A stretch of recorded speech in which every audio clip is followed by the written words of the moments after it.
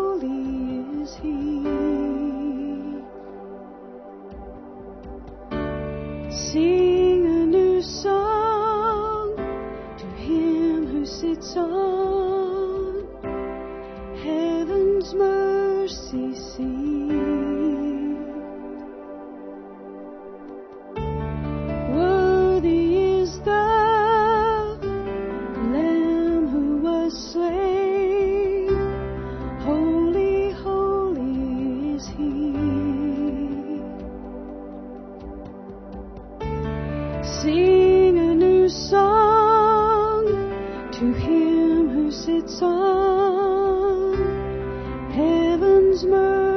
mercy seat.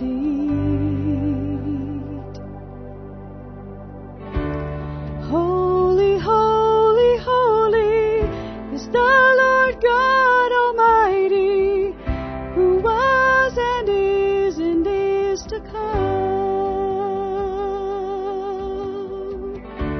With all creation I sing praise to the King of Kings. You are my everything, and I will adore you.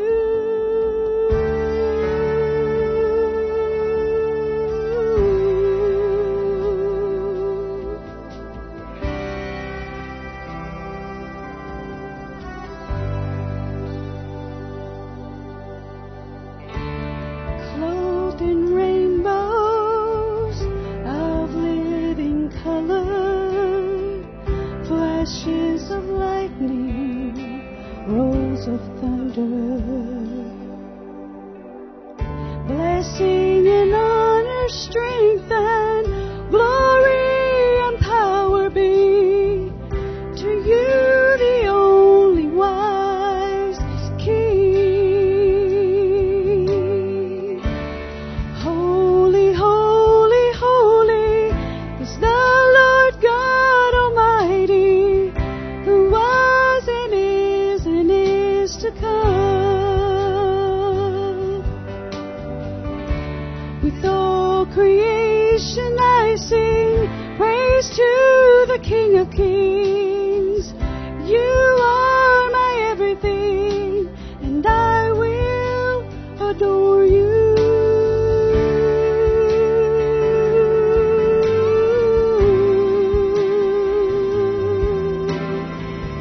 I will adore you.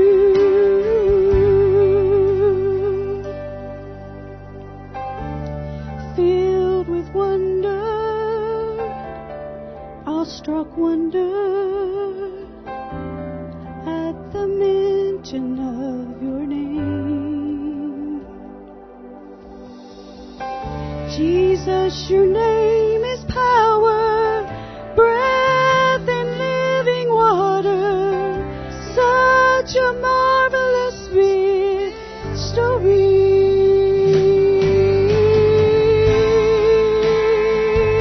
A mystery.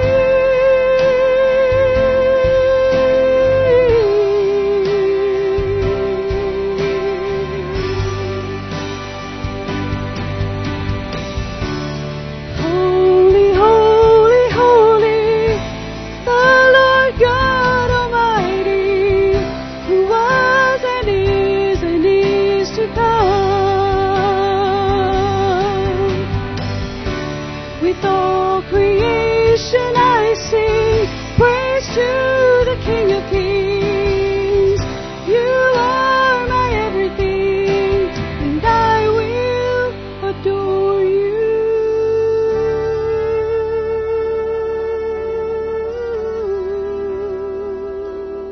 I will adore you.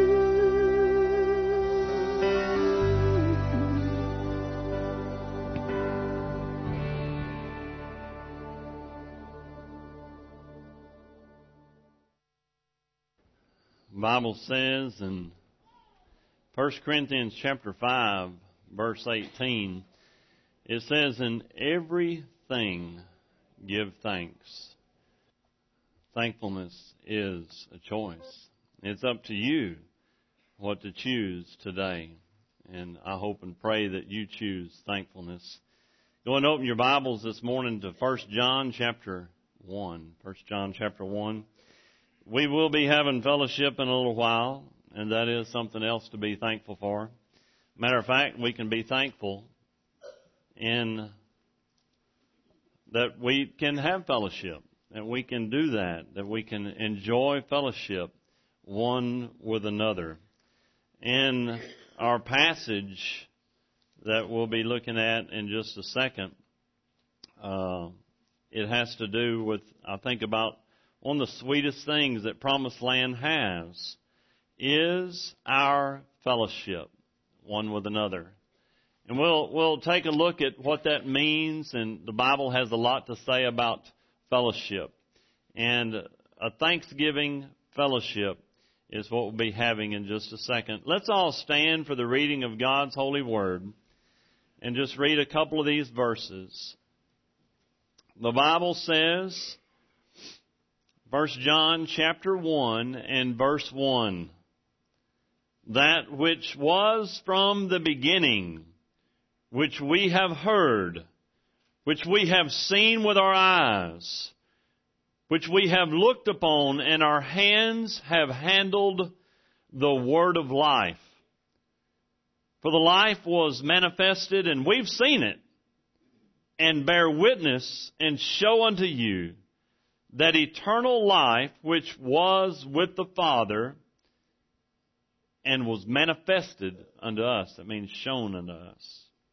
That which we've seen and heard declare we unto you, that you also may have fellowship with us. And truly our fellowship is with the Father and with His Son, Jesus Christ. Let's pray. Father, I thank you for this opportunity to preach your word. May your Holy Spirit lead and guide and bless this morning. In Jesus' name, amen. You may be seated.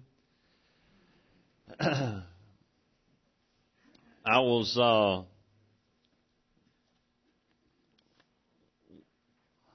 good to see Heath this morning, recovering from gallbladder surgery. I was there at the hospital, and Mr. Jimmy came up to me and gave me this Thanksgiving proclamation. Matter of fact, it's a copy of the penned proclamation, and by the President of the United States, Grover Cleveland.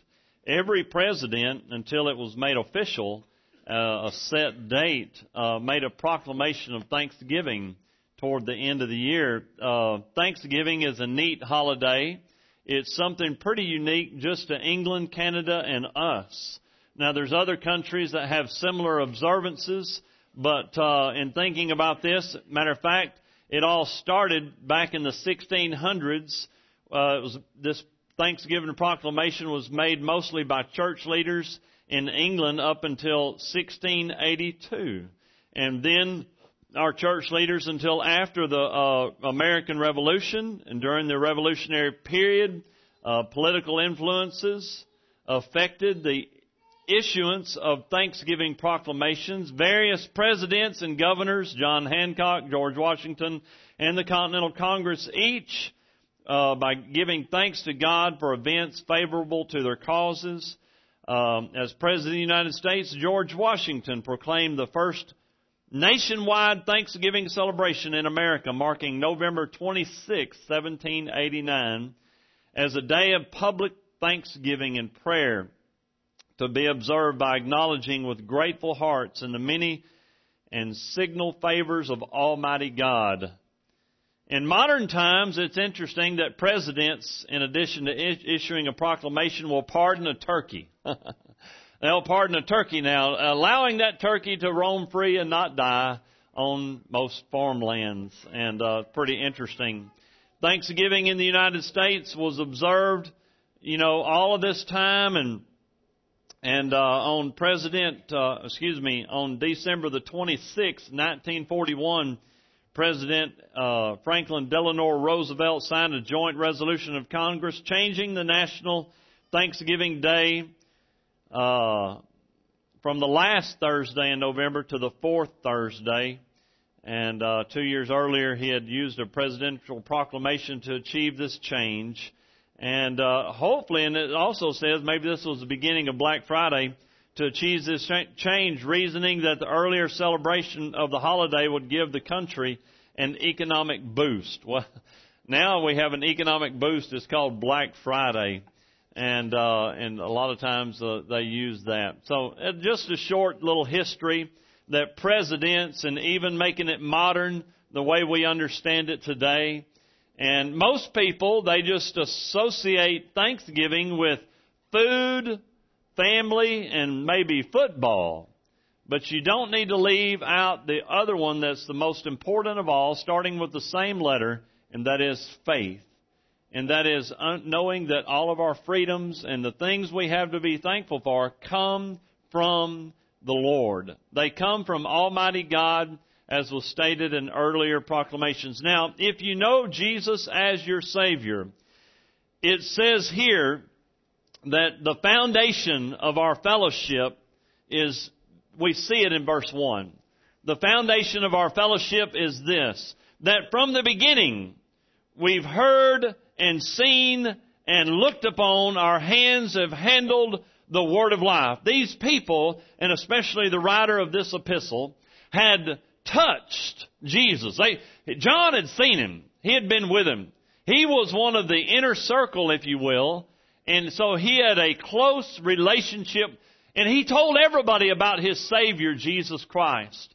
Now, what this does is, now most of us, we have friends and we have fellowship with people that we love, our family that we like. But the Bible teaches us that we can have fellowship, first of all, to have true fellowship, and we'll get into the meaning of that in just a second. But to have true fellowship, you must know Jesus Christ as your Savior. To know Him is the most important thing. From the beginning, God chose to reveal Himself. It says in verse 2 that, so He's wanting to reveal Himself, and He says, for the life was manifested, and we've seen it, and bear witness and show unto you that eternal life, which was with the Father. And when it says was manifested to us, all that means is that we've seen Jesus. We know what He stood for. We know what He's done. And that's the foundation of our fellowship. Folks, everything that our church does, the foundation of it should be based upon Jesus. We're not the, even, you know, the American Red Cross is a great organization helping people in times of trouble and relief, but, you know, their main thing is to help people physically. Our job, our main thing, the foundation of our fellowship, the main thing that we do is to help people spiritually. The Bible, you know, we've used this as an acrostic before, BIBLE, basic instructions before leaving earth. My whole job is to tell people about Jesus, to get people ready for the next life. You know, I remember whenever, and many of you remember this, whenever you were, and there's plenty of young people in the room, and I'm so thankful for that. But I remember whenever I was in my 20s and I felt like my life was just going to go on forever, and I felt young in my 20s and I was bulletproof, you know, anything, I could tackle anything, and then boom, life flies by and it just goes, and you blink and you realize that the Bible's right. Life is like a vapor. It appears for a little while, then it's gone. So you think about, you know, well, my purpose in life is to enjoy it, to have fun. But then you realize whenever the physical things are gone, and you know, what is the purpose of life? And that's why a lot of people have, you know, they'll have what they call a middle-age crisis, and oh no, you know, they reach middle age and my life is more than half over and I've not accomplished the things that I wish I could accomplish. And you realize that living for 70, 80, or 90 years is not what life is about. It's about eternity. And seeing those things, fellowshipping with each other, is based upon having that relationship with Jesus. Verse 3 says, that which we've seen and heard declare we unto you, that you also may have fellowship with us. So He's saying in verses 1 and 2, you have to know Jesus. And then you get to verse 3, if you know Him, then you can have fellowship with us. And truly our fellowship is with the Father and with His Son, Jesus Christ. Let's talk about the meaning of fellowship. The word in the original language actually is kineia. And if you say that in the Greek language, and here you see on the screen just a short definition. Matter of fact, given this is a relationship characterized by sharing in common fellowship, participation, or giving. Matter of fact, thanksgiving, you think about that others can share. Generosity, we see those things also. And you don't have to turn there because it's just a follow-up. 2 Corinthians 9:13, Philippians 2:1. a willing contribution, fellowship, to share, to help out. The Word actually has to do with pulling alongside, having, walking together, participating together, giving together, thanksgiving, fellowship. So once I come to know Jesus as my Savior, then I can have fellowship. I participate. There's a give and take there. And so that's the main. You can only have this because of the work of Christ. Head, if you will, to just a few pages over or back in 1 Peter chapter 2 and verse 24. The only way this is possible is because of the work of Jesus. It says here in 1 Peter 2:24, who His own self bare our sins in His own body on the tree, that we, being dead to sin, should live unto righteousness, by whose stripes you are healed. Now, many of us would think about, when it says by whose stripes we're healed, what's that talking about? How am I healed? Did Jesus dying on the cross heal me of a sickness? Well, there's only one sickness that His stripes heal, and that's sin sickness. That's a broken relationship, a broken fellowship. Matter of fact, there's whether all this talk about fellowship, give and take, communication, participation, giving, all of these things have to do with a relationship. Before you can have fellowship, you must have a relationship. You build upon that relationship by communication. Now, this is true with marriage, family, brothers, sisters, parents, grandparents, at work, on the job. There's lots of things that you and I must have a relationship with Jesus Christ. Now, let me ask you this. I've often used this to use as an illustration concerning security of the believer. If you're saved this morning, you know Jesus Christ is your Savior, you've asked Him into your heart, well, guess what? You're saved forever. Now, that relationship is secure, but the fellowship is not. You see, the fellowship is, again, a participation, a communication, a give and take, if you will. In the same way I can have a falling out with my wife. I can have we're still married. I can have a falling out with my parents, my children. All of us have that possibility. There's many people in this room that you may have kinfolks that you don't get along with. The relationship is there, but the fellowship is broken. We have to be real and be honest this morning if we want to get any good out of this message, any message you listen to. If you want to get the good out of it, to listen to the reality of it. And the reality of it is this, is that it takes that give and take. It takes, as a matter of fact, we're going to see in just a second, as you keep, you follow along, whether you're looking in your own Bible or whether you're looking on the screen, folks, there's something that can come between you and your family, and it's called sin. That you can still be related. You can be related to even to Jesus. The Bible says if you've accepted Him as your Savior, God is your Heavenly Father, but sin can come in between you and Him. That doesn't mean that you're not saved, but what happens is there's a breakdown. Maybe there's not communication anymore. There's not a give and take. You must have confession of sin. We'll talk about that in just a second. But folks, we don't live in a perfect world. It takes work to keep those relationship lines open, those fellowship lines open, if you will. It takes work to maintain, to be a Christian today, to pray, to study, and to know, say, I've got to have a closer walk with Him. So how do you have this relationship with God? Of course, knowing Jesus as Savior. Verse 4 is what I call relationship plus fellowship equals joy. Back here in our text, it says, "And these things." So what are these things? Verses 1 through 3.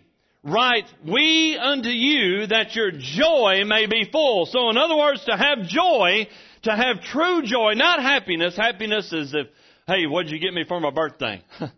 What are we getting for Christmas? Hey, is the car running? Did I get a raise? Happiness is based upon circumstances. Joy is based upon choice. Kind of like that video earlier about I choose thankful. You can choose to be thankful because the Bible says, in everything, give thanks. For this is the will of God in Christ Jesus concerning you. That's the rest of that verse. So in looking at verse 4, so verses 1 through 3, have a relationship with Jesus, that you can have fellowship with Jesus and fellowship with each other. All right? How do we keep this fellowship? Let's keep it. In verse 5, we keep this fellowship. This then is the message which we've heard of Him, and declare unto you that God is light, and in Him is no darkness at all. Well, let's just talk about this. What is God? You know, this verse, God is light. I've heard it explained before concerning a discussion on the beginning when creation. The Bible says that there was dark. The Bible says in the beginning God created the heavens and the earth, or King James Version, heaven and the earth. And then it says in verse 2, it says, "And darkness was upon the face of the deep," and da-da-da-da-da. And so they said, well, there's something happened in between verse 1 and verse 2 because there's darkness and God is light, and so something's going on there. But there's two different lights, because if God is light, then He wouldn't have had to invent it. It's talking about here spiritual light. You see, He's the one that created physical light. He created visible light, X-ray light, gamma light. There's all kind of lights. There's all kind of light waves. It's a neat study in science. Who invented that? God did. He created it. What was before all those lights? Light beams right now you and I can see, but we can't see the light in between here and me and you. But you can see it reflecting. You can see the color of my shirt. You can see the color of the ceiling, the color of the carpet, and the color of whatever. Because what? Light's hitting it. You take away the light and we can't see. But guess what? This verse is talking about inside of God. God is light. So if I want to have a right fellowship and I want to keep, I've got to realize that I need to stay close to God. So God is light. In Him is there no darkness at all, which there's no sin. And so I want a close walk with Him. It's kind of like, I remember the first time I went coon hunting. And matter of fact, it was with my mom's dad. Called him Granddad. And we were out coon hunting, and I wanted to, and we was going out, and all I knew was he had this light that wasn't very bright. And I wanted to stay really close to Granddad because there's only so much light there, and he could shine it around, but, and I was stumbling and falling because he's shining out in front of him. I said, Granddad, I'll just follow you. So wandering out in the woods, and so I'm following him, but I know that if I want to stay in the light, I've got to stay close, because I didn't have a flashlight. I need to stay real close to Granddad. And folks, that's what this is talking about in just a second. If you want to be in the light, if you want to have a close fellowship with God, you got to stay close to Him. And you can't get away from Him, as we're fixing to see and describing walking with Him. So, we know that so He's full of light. It's spiritual light. It's not talking about His physical light. He made that later. The Bible says that then you come up with a counterfeit Christian. if we say that we have no fellowship with Him and walk in darkness, we lie and do not the truth. A counterfeit is a fake. So you can say that you're saved and not be saved. That's a counterfeit. You can say one thing and you can fool everybody. You can say, well, I tell you what, I didn't lie, but we can be lying about that. And folks, we can fool everybody in the world. We can even fool our spouse. You can fool everybody if you set your mind to it, but you can't fool God. You cannot fool Him. And it says, so I need to be close to God. If we say that we have fellowship with Him, man, I'm saved. I'm born again. I know Jesus Christ is my Savior. But we don't do it. We don't fellowship with God. We don't walk with Him. We're not around Him like we should be. It comes out. It comes out. Counterfeit Christianity is seen in verse 6. Look at verse 7. It means walking with the Lord, talking with Him. But if we walk in the light as He is in the light, what happens? We have fellowship one with another. And the blood of Jesus Christ, His Son, cleanseth us from all sin. So, notice that conjunction there, but. So, verse 6 is saying that you're just all talk. Just all talk. That's verse 6. Verse 7, on the other hand, but if we walk in the light as He is in the light, well, guess what? You're not getting along with your brother and sister in Christ. One of you is not walking with the Lord. There's no evidence. Oh, it's them. It ain't me. It's the other person. It ain't my, well, think about it. Think about it. According to the Bible, according to the Word of God, two so-called Christians not getting along. According to this, somebody ain't walking in the light. And it says right here in verse 7, we have fellowship. Our fellowship, mine and your fellowship, is based upon walking with God. And if two Christians, they say they're both saved and they're not getting along, guess what? Somebody's not walking with God. Period. No excuses. You try to come up with them. You just trying to cover it up. But you can't hide the fact that somebody's not right with the Lord. Somebody's not walking with Him. It says it boldly, plainly, that we have fellowship, and our fellowship is based, we have fellowship one with another, and the blood of Jesus Christ, His Son, cleanseth us from all sin, which tells me, of course, fellowship is based upon forgiveness and love. Many people say that things are okay, but we can't live without sinning. We all mess up. I was given the devotion Friday morning to the football team, and I told them. We talked about having a game plan, and I know that was a rough, cold trip and game and everything. We talked about a game plan. We used a video illustration about a game plan or a play that they found in Nehemiah. And you can find everything that you need to find in the Bible. You can find answers to a gazillion questions, what to do, and all about life. But there's a game plan not only for how to treat other people, there's a game plan on how to get to heaven.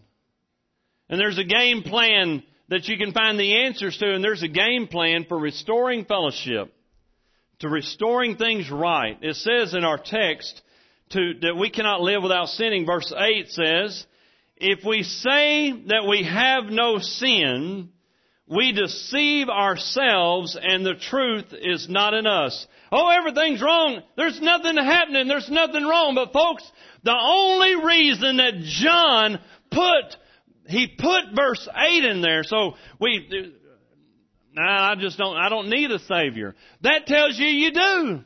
We're all sinning. Matter of fact, verse 8, the answer to verse 8 is verse 9. So I'm a sinner. What's the answer to verse 8? I got sin. If you don't admit you have sin, the Bible says you're lying. Matter of fact, the biggest lie that you can ever tell is to yourself. I'm okay. If you do that, you'll deceive yourself right into hell or right out of your fellowship with God. I'm okay. There's nothing wrong with me. And nobody's around. You're just talking to yourself.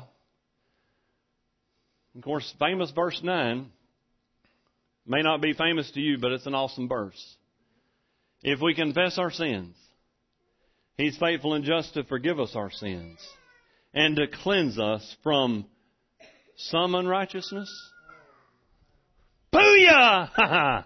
All unrighteousness. It doesn't say some unrighteousness. It says all unrighteousness. Everything. How do you get it? By saying, Jesus, I'm a sinner. I need you to save me. Jesus, things aren't right in my life. I'm not getting along with my family. I'm not getting along with my friends. There's something wrong in my marriage. And folks, so much in our church, the reason that anybody suffers or has struggles in their marriage or in any relationship is because of pride. Pride.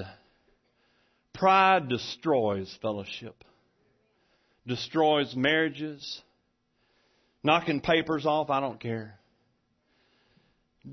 Pride does it. Pride will lead a person away from God and straight to hell. We've used this as an illustration before. The same middle letter of sin is the middle letter of pride. We got to get I out of the way. Matter of fact, the way you say I in Greek is where we get the word ego. We get ego from that word. I. When it's all about us. Okay, Brother Michael, you got me on the ropes. But actually, it's the Holy Spirit. If you feel like something's wrong in your life right now, and you need to do verse 9,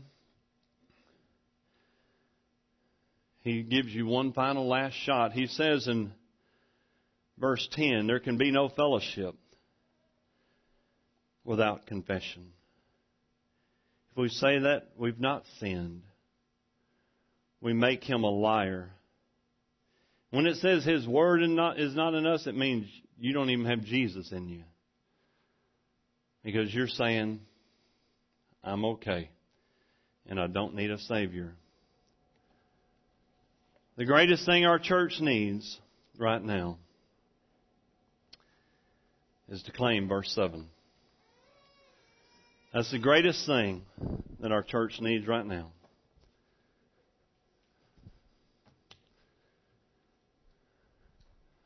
But if we walk in the light, as He is in the light, we have fellowship one with another. And the blood of Jesus Christ, His Son, cleanseth us from all unrighteousness, from all sin, as we prepare for a hymn of invitation. I ask you to claim that verse this morning and say, maybe there's somebody here this morning and you've never been saved. You've never said to the Lord, Lord, I am a sinner. And I need you to save me right now. I need Jesus Christ to be my Savior. If you've just been going through the motions and you say, well, I believe. Well, believing here is not the same as asking here. Let me repeat that. Believing here. I believe in God. I believe in Jesus. But that's here. If you've never asked Him to save you and said, "Come, forgive me my sin. Come into my life and be my Savior." And you're not saved. It's that simple. You can do that anywhere, anytime, anywhere. And it's the only way to have fellowship. Close participation, a walking, to have joy. You can have that this morning.